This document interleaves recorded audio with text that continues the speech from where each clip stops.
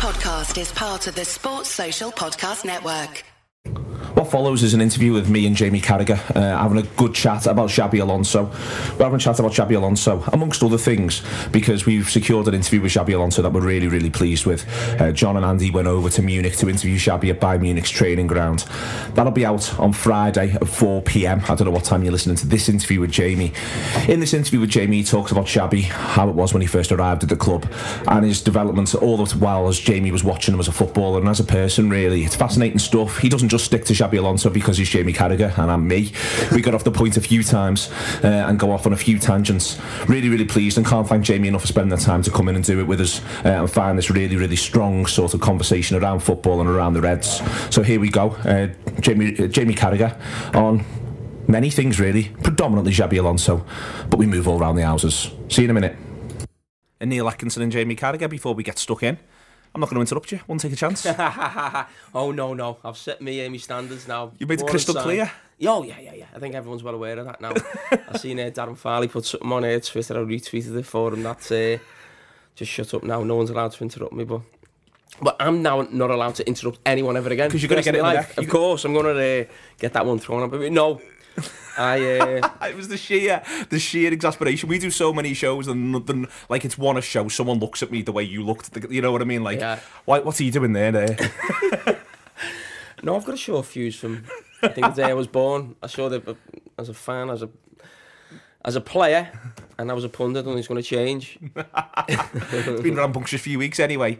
Talk about something good and positive, really. You said you'd come in and have a chat to us about the career of Xabi Alonso, and you know Andy and John are interviewing him, and that's exciting for them. But just wanted to, I think it's funny for you to talk about Xabi Alonso because your career is fantastic at Liverpool all the way, and then you look at his career, which is fantastic, and you look at the way in which it's divided into sections. The boyhood club, but he leaves so young, they give him a sword. Yeah. Then it's the Liverpool section, then the Madrid section, and then the Munich section, and you must sort of look at that and think, you know, he's had quite a different life there. You're both really intelligent fellas, both love the game, and you've done it different ways, but you've each had a fantastic time playing footy. Yeah, I mean, for someone in my position, it would always be difficult to leave Liverpool, and whether I was good enough to play for the clubs Xavi played with, probably not. Well, I wasn't. I think Xavi was a better player than me also, that's why he's played for those clubs. But I think for a local player who plays for a big club, it's always difficult to move. One, you don't want to move. Yeah. And if you do move, it's normally because the club have had enough of you, or Liverpool have a move you're on. But with Xavi, or a player who comes through of that quality, who plays for a club who are never going to win a Champions League. Yeah. Almost won La Liga, I think, in his first season, I should add, but not really. I'd say I think they won it in the mid-80s, early 80s. I think Sociedad won a couple of leagues, or one definitely. So you're always going to move on, and if you could pick a career and pick clubs, I mean, that is just, you're not getting better than that, are you? You know, we'll always say we're the biggest and the best in England. Bayern, Germany, Real Madrid, Spain. So I mean, it's just, you know, what a CV and clubs to say that you've played for, and experiences that you've had, and also not just playing for those clubs, being instrumental in those clubs. In that, before we get into literally the playing side, one of the things that I took from it was, from him being in the city, was how much he committed to the city. So it must be funny for you. You see, you know, you go through your whole career at the time where there's increasing overseas players coming into Liverpool, and they must all commit differently to the city. And obviously you love the city, you still live here now. So some of them you must think, why is this fella not taking it seriously? Why is this fella acting like this? Why is this fella being disrespectful in some way? Whereas some, you must see, like Alonso, for instance, who lived in the city centre, wanted to be part of that life and engage with it a bit. And you know, so straight away you must warm more to those players instinctively, no matter how good they are as people, if you know what I mean. Well, you do. I think it makes you give them the benefit of the doubt, especially if they don't start particularly well. You feel like they've embraced it. They buy into what it's about, and they want to know more of Liverpool than just a football club. They want to know about the city, the culture, the meeting people. And the way Liverpool people are, nothing better than seeing one of the players on the street, is it? Or, you know, you see him going in for a bevy or something to eat, some lunch in town or whatever it is. You think, straight away you think, oh, I like that. I like the look of that. He's not getting too ahead of himself. You know what it's like in this city. We don't like big heads, and I think someone who looks like he's down to earth, he's mixing in, I think it gives you a great start. I think it also helps you on the pitch. You got a greater understanding of what maybe the supporters want and how they're thinking. Would you be a bit jealous of that? Because I remember the sort of period we're talking about, people used to say to me, oh, Gerrard can't go for a pint in town. He could never go for a pint in town because he'd have the Blues on one hand, he'd get mobbed on the other. I think you were in a similar boat, whereas, Alonso comes in and people would just see him, they see him in heebie-jeebies, see him going for a pint on Seals. But the times you're thinking, hang on, it's my city. I'd like to do that. Well, I can assure you I had a few bevies over that time. But I'll tell you what I do. I always think, not just Xavi, but other foreign lads, they know more people in town than I do. Yeah. Because they're friends with, obviously they don't know anyone, so it might be the fella in, flannels who they get the clobber from, or where they go for food, and you'd go into the lounge and you'd see faces from town, you're thinking, I know his face, but I don't know him. Yeah. And he's with one of the players. And that's where they build those relationships up, maybe where they get the suits from for the game, or whatever it is. We've got our own mates close to where we're from, we've got our family around us, so yeah, I always think that, people always say to me, oh, where would you go in town for a drink or something to eat? Can you book a time? I was thinking, I wouldn't even know who to phone. I wouldn't know the manager of that restaurant or the owner of that bar, but the foreign lads do, because that's what they have to do. They have to immerse themselves in the city, so it is a little bit different than that. They probably have a better social life than the local lads. When Alonso arrives as a player, comes in the summer of 04, and I know I can't get a detail wrong with you, so I'm being very careful. Comes in the summer of 04, and straight away, I remember he plays in the Bolton away game, and it's a bit of a mad game, and it's one of them which you feel as though comes as a shock to it comes to shock to Benitez. At the time, it's the first time he's gone to Bolton, and you can think that they're not the best, but then you actually experience it and you realise how much of a battle it is. But then there's that first home game against Norwich, where I remember watching Alonso. You were on the pitch, and I remember watching Alonso in the stand and just could not, because Norwich didn't know anything about him, so they gave him all this space, and I could not get over the range of passing. What was it like playing with it? You must have been looking at that like. It was unbelievable, really. I remember that, just pinging balls left, right, and centre, and. You might say, oh, it was only Norwich, but it doesn't matter. At the end of the day, you've got a set team up against you. And to be honest, it may be harder in them games because they're all sat back deep behind the ball. Where is the space to pass the ball? But his range of passing. But you knew straight away in training, he didn't need the first game. People says how long it takes for people to settle. Now, I've never played abroad, so I don't know, really, or what it would be like for me. And I'm sure it would be different. But straight away, that first pass in a training session, how hard they hit the ball, how crisp they hit it, it's just little signs like that. So straight away you've got a player. But it was interesting you mentioned the Bolton game. And I think the team had been doing all right the first few games before Xavi came. And Rafa didn't want to leave anyone out. He put Xavi in and played I think it was like a 5-man midfield. Didi still played, and Stevie, and he sort of got everyone in the team, and it didn't work. But I always remember him saying when Xavi had signed, and saying, oh, he's got a great football brain, this lad. We've had a couple of decent chats on the phone talking about where we can improve tactically, and I thought, who the fuck's this fella think he is? Fucking hell. He's only 22. He hasn't even come yet. And him and the manager are talking about where we can improve. I'm thinking, who the fuck's he? You know what I mean? But then I thought, well, I'd forgive him and I seen how good he was and knew that he had a decent football brain, so I had to accept it then. But that was my first thought. God, he fancies himself, doesn't he? That was the mad thing about him being captain so young, and then he comes in and, that first season, there's a couple of games that stand out to me in that one. The Arsenal game, which I think was a big moment for everyone at the club, the Arsenal home game.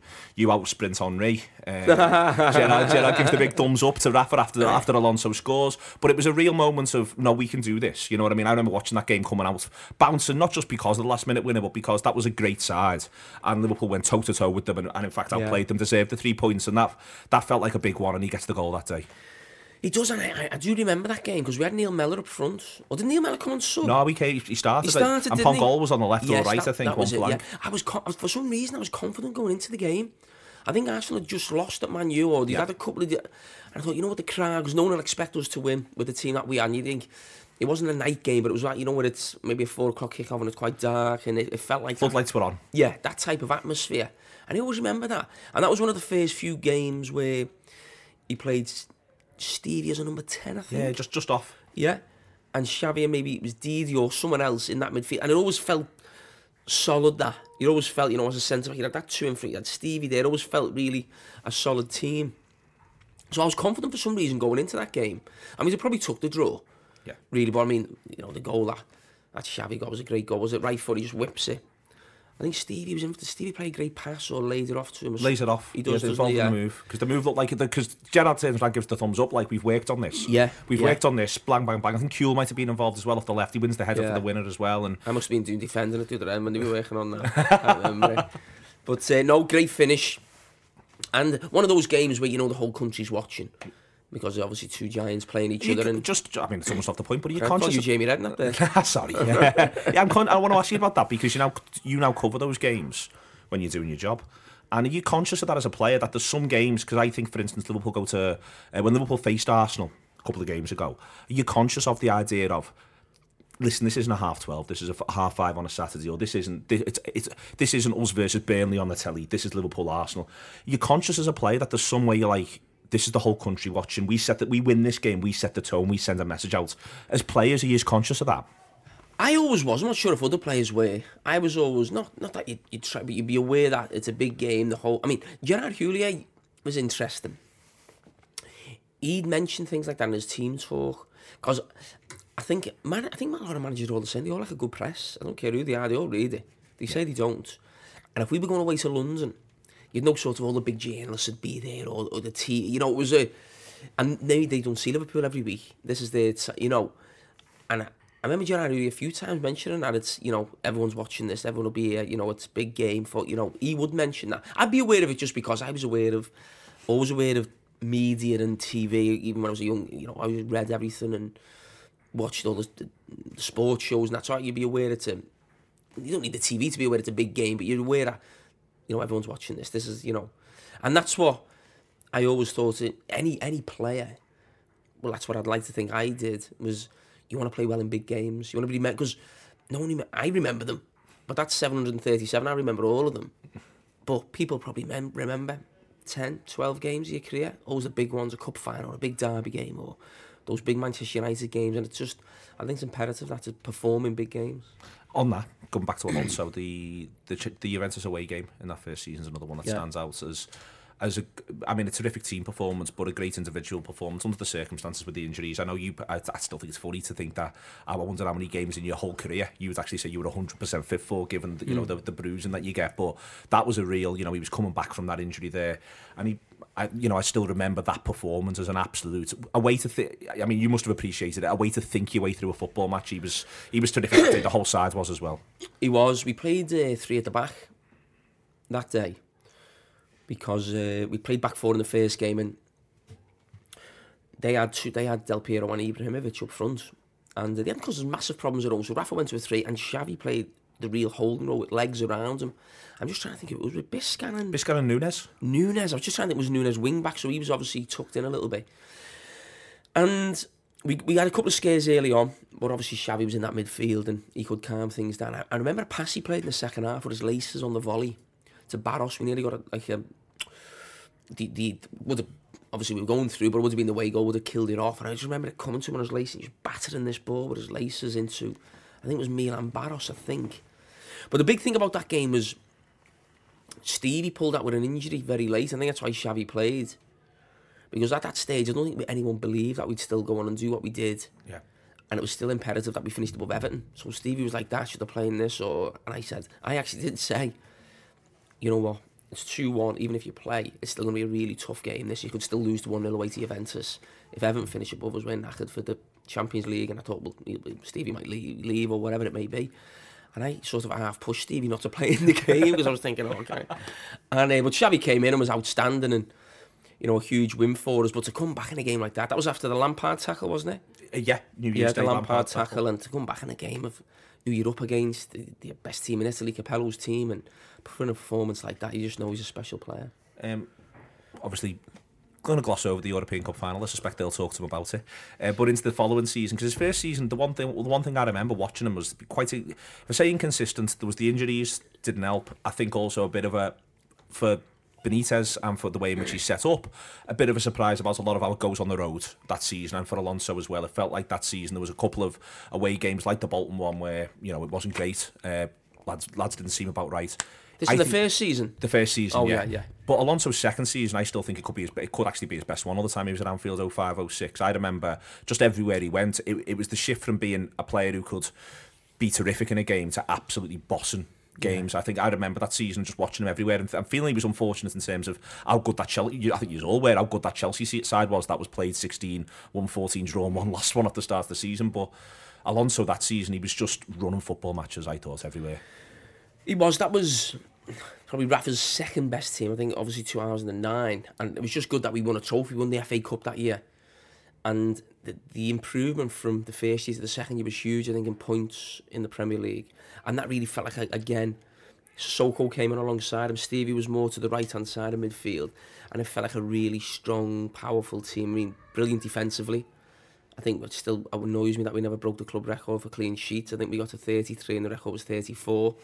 And we have 4 or 5 games of the season to go, and Harry Kewell never tracked a runner away at Portsmouth and he scored in the last minute when we won 3-1. I'll just leave that there, but yeah. That was the last away game of the season. That would have put us level. We'd have had 2 games to beat it, but it doesn't matter now.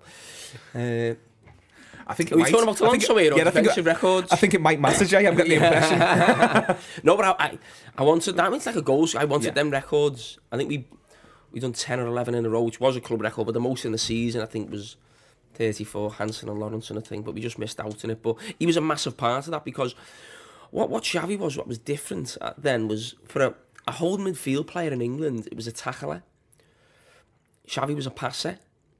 So even for me, it was I wouldn't say in education, you'd seen foreign teams do it, but the fact that our holding midfield player, and it was Sissoko who was running around all over the place and being destructive in a different way.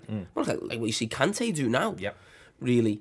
But Xavi was more just sit in the middle of the pitch and spray the balls from there, but not a luxury player in that he wouldn't do his defensive duties or would shake out of a challenge. Only thing he did was lacked a little bit of pace, of course, but more than made up for it with his brain. On that, again, just to pull you back to this week, Liverpool this week when we played Burnley, so I think this might be going out the following week, but it'll be sound. When we played Burnley, just on that quick about the idea of what that lad who sits deep does. Chan, the manager himself, mentions it when he did his thing on Match of the Day 2. You must have been gutted about Match of the Day 2 and not on air. You know what I've taped? I haven't seen it yet. Well, he talks about... It's funny, as I walked past, I was shouting, "Sky!" I hope you heard it. Someone was shouting something. I didn't know it was you. There was...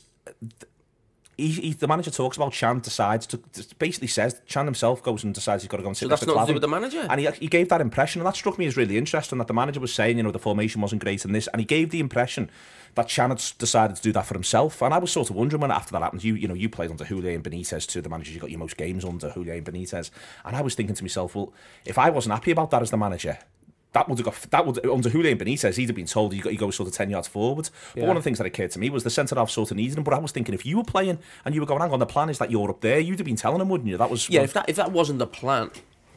No matter how bad it was, no matter how worried you were, if that wasn't the plan from the manager. Now, things change in a game. Now, maybe they weren't expecting to go 2 up front. But I didn't have a problem with it, because I was thinking, Houllier was big on this, having that midfielder really, really close to the centre-backs, especially with 2... And Rafa was the same. He hated being 2v2 at the back, so the holding midfield player at times... And maybe that was a criticism of both managers, that the holding midfield player played too deep at times. And some people would say, why do you need a holding midfield player at home to Burnley, or whoever it would have been when Rafa and Gerrard was the manager? But it was basically to make it a 3v2. That's what it basically is. Now, if you had a man behind him, you'd say, you're playing a back 3. Because you see a holding midfield player do it, doesn't look as... the same or right. We see players do it now in possession, dropping between.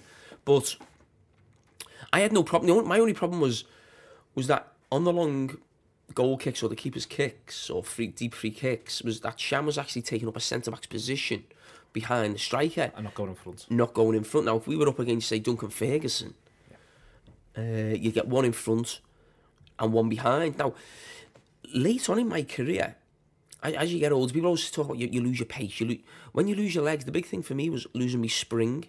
Because I had a good spring, because I wasn't the tallest, so I needed that. Later on in my career, I very rarely jumped for a header. Very, very rarely.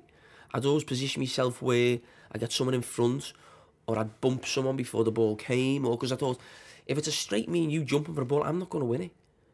You know what I mean? So I'd have to find ways of... And I was thinking, as Clavan... Is he bottling this, or is this a tactic, or is he happy to pass on the responsibility? I don't know what it was, but it basically comes down to having a 3v2 against 2 strikers. And in the past, the Houllier or Benitez would say, and this is what I thought Jurgen Klopp was thinking, this is all Burnley have got. So if we nullify that, that's it, that's done. So people may think, well, why do you need an extra midfielder? But if you kill that area, which we didn't, I must say, in that first 20 minutes, half an hour, If you kill that, there's nothing else left for them to do. Why it looked a bit funny, just dead quick, if you're meant to be doing Alonso, but why it looked a bit funny was it wasn't as though Wijnaldum or Lallana were coming in to sweep the seconds in front, and that's why, again, the manager said it, but it was clear to anyone who was watching, they were winning all the second balls. So it wasn't just a matter of because he was behind, they were winning all the seconds as well, and that I thought that was what was made it stick out a bit. Well, there was suddenly this big expanse of space where they were able to sort of pick up all the bits, and Liverpool weren't. Well, to be honest, I thought it was a tactic from the manager, so I didn't really criticise Emre Can too much for it at half-time in the game. But he has got a lack of discipline, Emre Can, in terms of where he runs around on the pitch, and maybe that was another case of it. If he wasn't being told to do that, obviously it was a silly thing to do. But you would expect that the manager told him to change that at half-time, and still in the second half I seen him doing it and dropping in at times. So I don't know. Maybe the manager lost in translation or something. I don't know. They're probably not asking the right questions, are they, on Match of the Day? Not as good as you. Nowhere near as good as you. Sprint forward, go past Athens. Let's get back to Alonso. Let's talk about that 08-09 team, and then the stuff either side of it in terms of it being heavily rumoured. He was linked away from Liverpool for not very much money in the summer of 08, and then leaving for a huge amount of money in comparison to most centre midfielders in the summer of 09. And the bit in between when, again, he... And, injury impacts a player. The 2 years that I've just talked about in the gap, he was injured a lot, Alonso, and you felt like he was he was coming back never quite right. Yeah. And then he managed to get him, in those 2 seasons, his second and his fifth at Anfield. You see the benefit of he just gets a run of games, a run of fitness, and then you see again him being able to run matches. And that 08-09 team, you think it's the best team, that the best of Benitez's sides. I think you're almost certainly right. And the strength of it right the way through the middle of the park was phenomenal, and he was part of that. He was. I'm trying to get my words. I think the brilliant thing for Xavi was he wasn't brilliant for 5 years. But what he did is he timed it brilliantly in that his first 2. So the initial impression is, wow, what a player we've got. And then, oh my God, one of our best players is leaving. So sometimes if those 2 years in the middle where he was injured, it'd been at the end, you'd have said, well, maybe move him on. But what happened in the middle was interesting in that the manager bought Mascherano. As soon as he bought Mascherano, I thought, this is going to be interesting how he sorts this out, really going forward. And it became evident to me straight away, Mascherano was his man. Yeah. He just was. And he was always going to be in that team no matter what. And the big one was the Champions League semi-final, second leg against Chelsea. And it'd been Mascherano, Alonso, Stevie in the 10, and we had to go for it a little bit in the second leg. We 1-0 down. And he put Pennant on the right wing and left Alonso out of the Champions League semi-final. And I thought, wow, that just shows, not that he wasn't doing well, it's just that Mascherano, he just absolutely loves Mascherano. And he wants to get Stevie in the middle at that period. The manager. Well, I think it was more about, no, it wasn't so much that. I think he just wanted to be so much more attacking in that game. We 1-0 down from the first leg, we need some width, so get Pennant on the right rather than Stevie who's coming in. We won the game when Carragher scored 1-0, we won on penalties. But yeah, it was a strange time, but getting into 2009... Did you feel he had something to prove? Do you think he had something to prove to himself? I think so, to himself, to the manager, to everyone? If you remember, we talk about how well he did for Spain. He wasn't in the Spain team then. It was Alonso. Was it Alonso? Senna. Yeah. Senna from Villarreal was the midfield player. I think Xavi was substitute when they won in 2008. So he comes back the following season. He had to win the Euros, but he didn't play, as I reminded them. And Pepe Reina for the next 4 tournaments. And on morale. Yeah. So he maybe did have something to prove. The last 2 seasons hadn't gone well. And if you remember that season, he was on the bench the first game. Damien Placis played. Oh, the European game was that? The European game, and Sunderland away. Because Xavi was looking like leaving. The gaffer, Rafa wanted to sell him and bring Gareth Barry on, I think it was at the time. So it was and ahhing what he was going to do. And eventually, the transfer never happened. He got himself in the team and was just out. I mean... It wasn't just that Xavi was outstanding, the team was outstanding that season, so everyone played well. Sometimes, because he left, sometimes it's made out as if, Alonso was the best player by a mile. It was just a great season in terms of the team. He only lost 2 games. Yep. It was a really proper team, that, and he was a massive part of it, no doubt about it. Sorted it out between you and Arbeloa at West Brom. Yeah. When you were going for another clean sheet record, I think, was that? We got a clean sheet that day. And Man United won the league the day before. And we were playing on the Sunday, your head's a bit battered. Yeah. And this had been going on for a while. And I'm thinking, you're a good player, Arbeloa, but you're not that good. He was playing like Cafu. And I was just getting more and more wound up. You know what I'm like for getting wound up. And I just snapped. Because he wanted to keep a clean sheet, and he was thinking he was Cafu, but... He was another one I was sorry to see go, I should say. Arbeloa, yeah, I liked him. And then he does go, and then again, that must be funny watching on from a distance. You get to see him because he improved, and I think this is why it's important with Alonso. And I think I'm glad that Liverpool supporters haven't actually, we can be a bit guilty trying to act like we're the centre of everything. He's had the career that he's had, but he's gone on to Madrid and Munich, and genuinely sort of I'd catch some games of him in the Madrid midfield, and I think you look a better player now than when you played for us, and that's good to see, in a sense, you know what I mean? If you are going to go, if you're going to leave as a footballer, you want to see them continue to improve, and you must have been watching on from afar, possibly a bit jealous at times in terms of the stage he's playing on, but, he's grown and improved as a player right the way through his career, really, in a few senses. Well, he did, and you can see that by the fact he got in that Spain team. He actually forced the manager to push Xavi, probably one of the greatest midfield players, if not the best ever, into a number 10 position when they win World Cups. People sometimes forget that. Xavi was actually in the holding role and later with Busquets, and Xavi was pushed further forward from Barcelona. I mean, to get in that midfield, you think of the players they've got in that Spain one. I mean, the career when he went to Madrid, of course, there was the big Barcelona thing. So I used to speak to him all the time, always keep in touch, because there's very few players who come to the club who are into football as much as me. Yeah. And he was one of them. I know you can speak deeply about the game, tactics, what's that manager thinking, why are you playing there, why are you dropping? I used to always text him last year. I'd watch Munich on the TV knowing that Pep Guardiola was coming, and he'd be changing something every game, and I'd be asking why and looking where he was playing, what I was thinking was.